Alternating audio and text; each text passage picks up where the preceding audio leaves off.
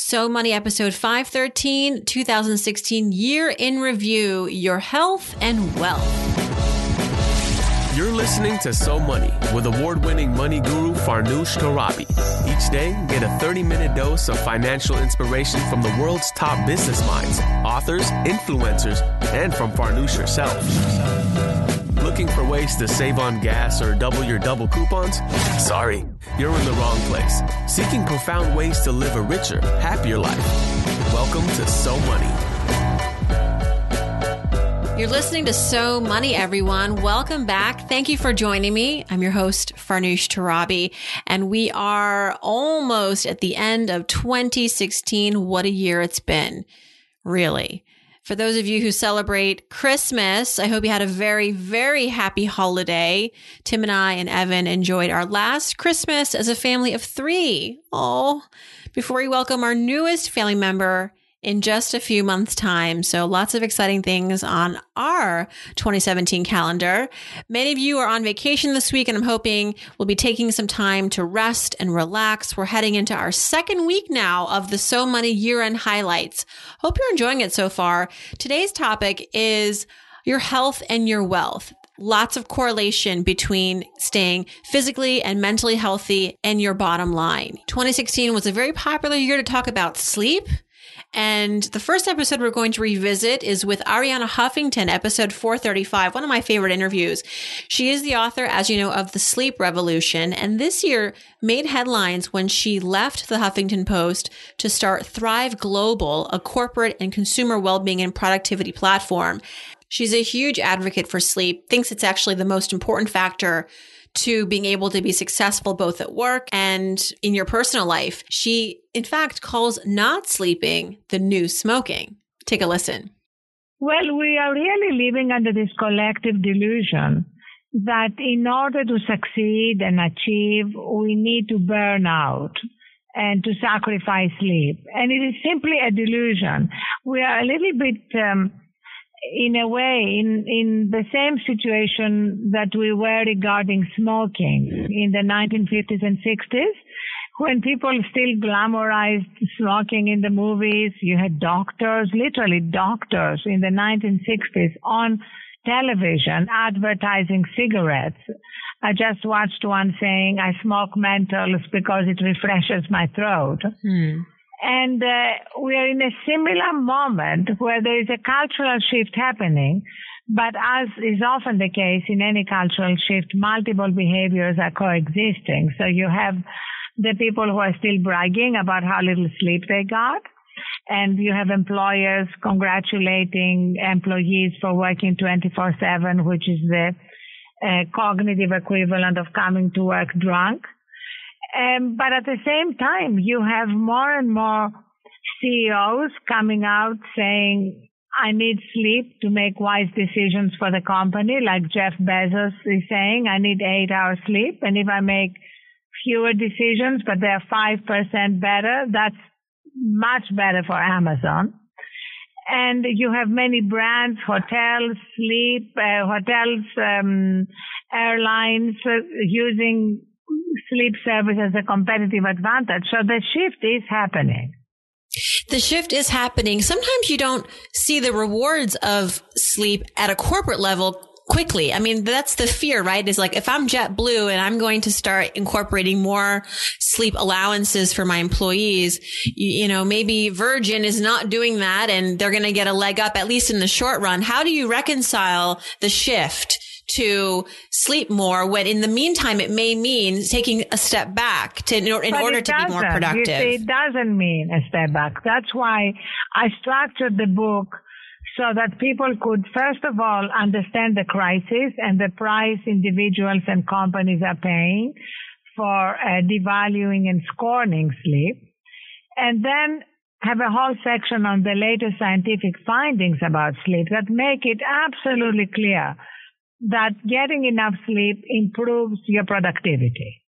So companies would see the result immediately. And that's where we have a major company like Aetna that recently introduced financial incentives. Yes. Up to $300 for people who get 7 hours of sleep or more. Now, that is like a huge turning point. Because the reason they did it is not just because they care about the health of their employees, but because they made the connection between employees who get enough sleep and what happens to the bottom line in terms of reducing healthcare costs and improving productivity.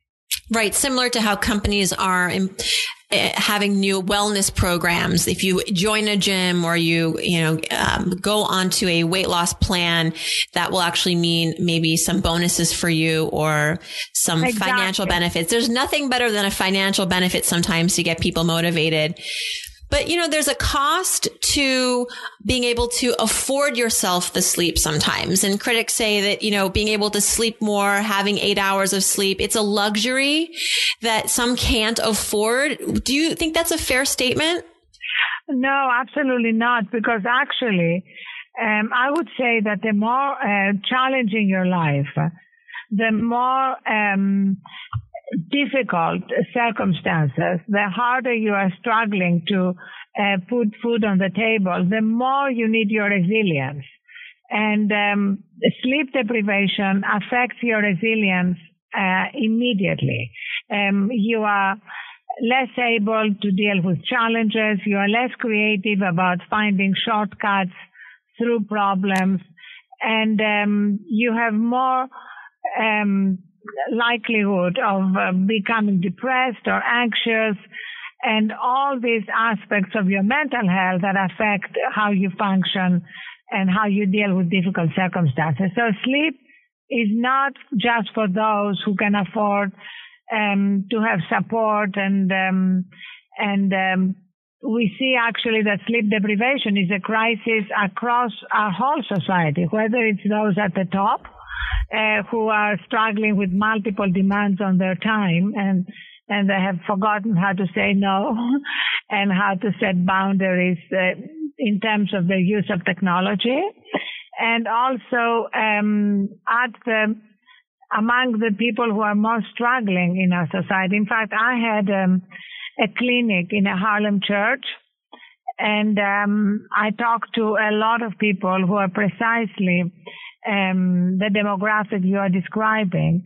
And what was really sad was that they were completely unaware of the importance of sleep, and that they were prioritizing, say, watching TV for 4 hours and falling asleep with the TV on, and then going to the kitchen to get something sweet when they woke up in the middle of the night because they couldn't go back to sleep. And then they were wondering why they were in their 30s and diabetic.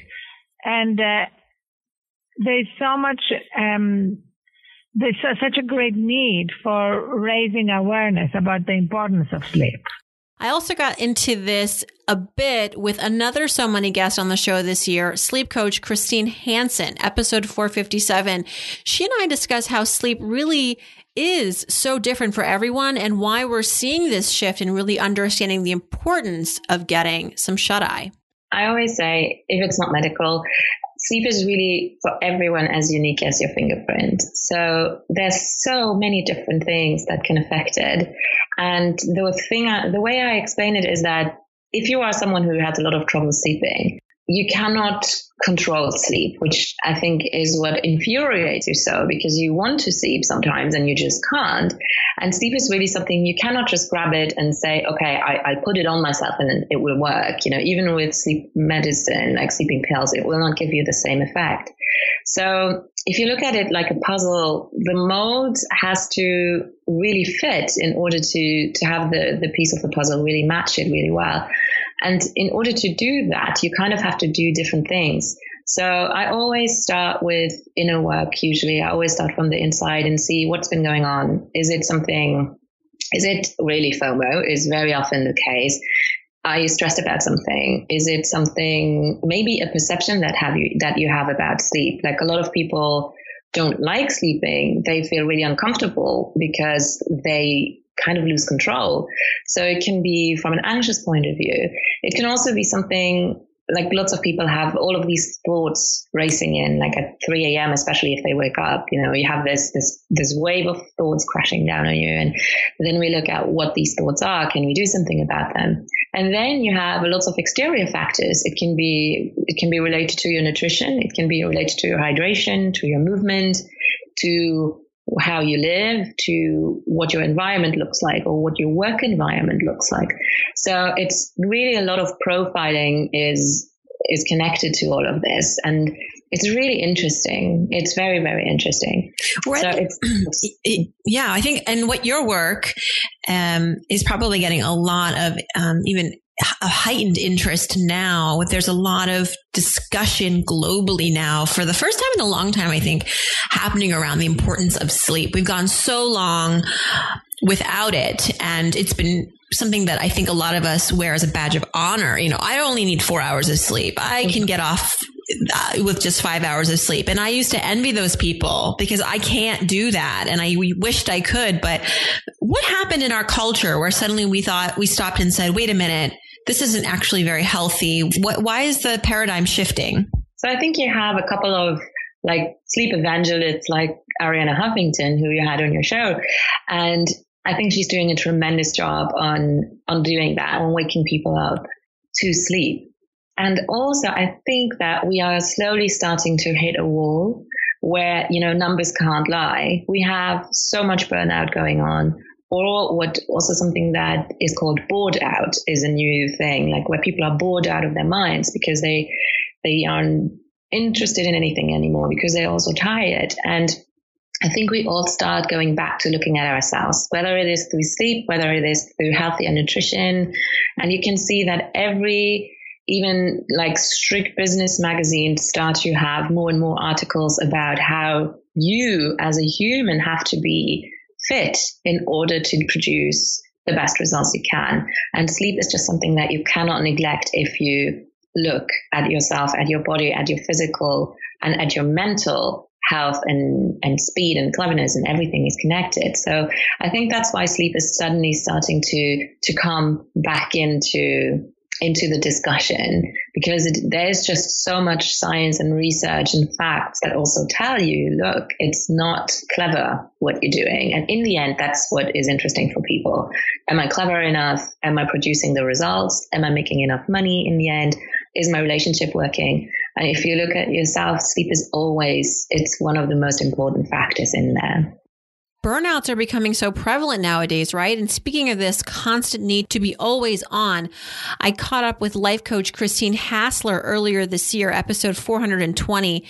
Got to be one of my all-time favorite episodes and quite the therapy session for me. She had this really incredible quote about being busy and taking time to celebrate our achievements. Along the same vein of making sure we get the sleep we need in order to be our best selves, we also need to be more in the moment, she says. Being grateful and taking time to acknowledge our gratitude for where we are is so key. So let's take a look back at my favorite excerpt from the interview with Christine Hassler. Can people stop asking other people, so what's next for you? Because it's, that it's part of our dialogue. It's part of, especially you live in New York. How many times a week I get asked that question? So Farnoosh, what's the end game for you? What's next? Are you working on another book? I'm like, no, people, can we just enjoy the fact that I've had a really busy year? And if that's not enough for you, I guess I'll go make an online course then. Oh my gosh. You are speaking my language. We do not celebrate enough in this culture. We really do not celebrate what we are doing right now. And busyness has become this badge of honor, and we've become these human doings rather than human beings. And this expectation, especially if you are someone like you who has created a lot of things and are successful, it's like people almost project that expectation onto you. And it's like, wait a second. Let me just acknowledge where I am. And if I never do another thing, I've done enough, and this needing to drive and do. And I don't just think it's in the big cities. I think it's pervasive because of the internet, because of social media and everybody putting their highlight reel on Facebook and Instagram and everything else that's out there. Is everybody feels like they're not doing enough. They don't have enough. They're not skinny enough. They're not doing enough. They don't have enough money. We live in a very not enoughness culture instead of a culture of gratitude and abundance. I think that has to be one of my favorite quotes from 2016, this expression that we have to stop being human doings and start being human beings. Yes. And we also have to start wearing busyness as this badge of honor. Okay, people? The last interview we're going to look back on is with a man who is the total opposite of most of the interviews we covered today. He requires very little sleep, he says, and yet still very successful. Hal Elrod came on the show earlier in the year, episode 438, and his story is just magical. He's the award-winning author of The Miracle Morning. It's one of the highest rated books on Amazon. He actually once died and lived to tell the tale. So he's really not human to begin with, if you ask me. For that story, go back and listen to his interview if you haven't yet, episode 438. But right now we're going to revisit an excerpt about how he wakes up most mornings at 3:30 a.m. He starts his day. He's very productive. He gives advice to everybody else how we can all too have miracle mornings and not necessarily get up that early. I mean, come on. Let's listen. Right. I make tea. I brush my teeth. How much sleep do you get though when you wake up? 6 hours. I typically go from, I sleep from 9:30 p.m. to 3:30 a.m. And just to be clear for everybody listening, it's so funny. Like when I first started doing the Miracle Morning before it was ever a book, it was just my own ritual. I would post on Facebook, up at 3:30 for my Miracle Morning. And after doing that for like 6 months, someone goes, yeah, your Miracle Morning, I've seen your posts. It's really inspiring, but I could never wake up at 3:30. And I go, oh, you think it's waking up at 3:30? And I realized how many, thousands of people think that they have to wake up at 3:30 to do their Miracle Morning. That's not it at all, So that's just you. That's just me. I'm extreme. I'm extreme. So as the guy that created it, I just kept going, how early could I go? How much juice maybe could I don't have to sleep at all. Yeah, maybe exactly. I could become nocturnal. Start my Miracle Morning in the evening. I'll just start at like 11:30 p.m. and yeah, exactly. How early is waking up until it's like the day before, But anyway, so for me, normally I go through these 6 practices. The Miracle Morning is made up of the 6, most timeless personal development practices known to man or woman. And they're organized into a nice little acronym thanks to my wife and the thesaurus. It's the SAVERS: silence, affirmations, visualization, exercise, reading, and scribing. So meditation to journaling and everything in between. And doing that every morning, and anywhere from, 30 to 60 minutes is what most people do their Miracle Morning. For me, I do a full hour, and some people do it as little as 6. There's a whole chapter in the book on the 6-minute Miracle Morning. And it's literally, how do you do it, on those days where you're really busy, rather than making it all or nothing? How could you actually squeeze it into this really legitimately effective 6-minute practice every day? So it's whatever works for people. Well, that was a nice walk down memory lane, talking about health, wellness, sleep, lack of sleep. Listen, it's important to take care of yourself. That's the bottom line, right?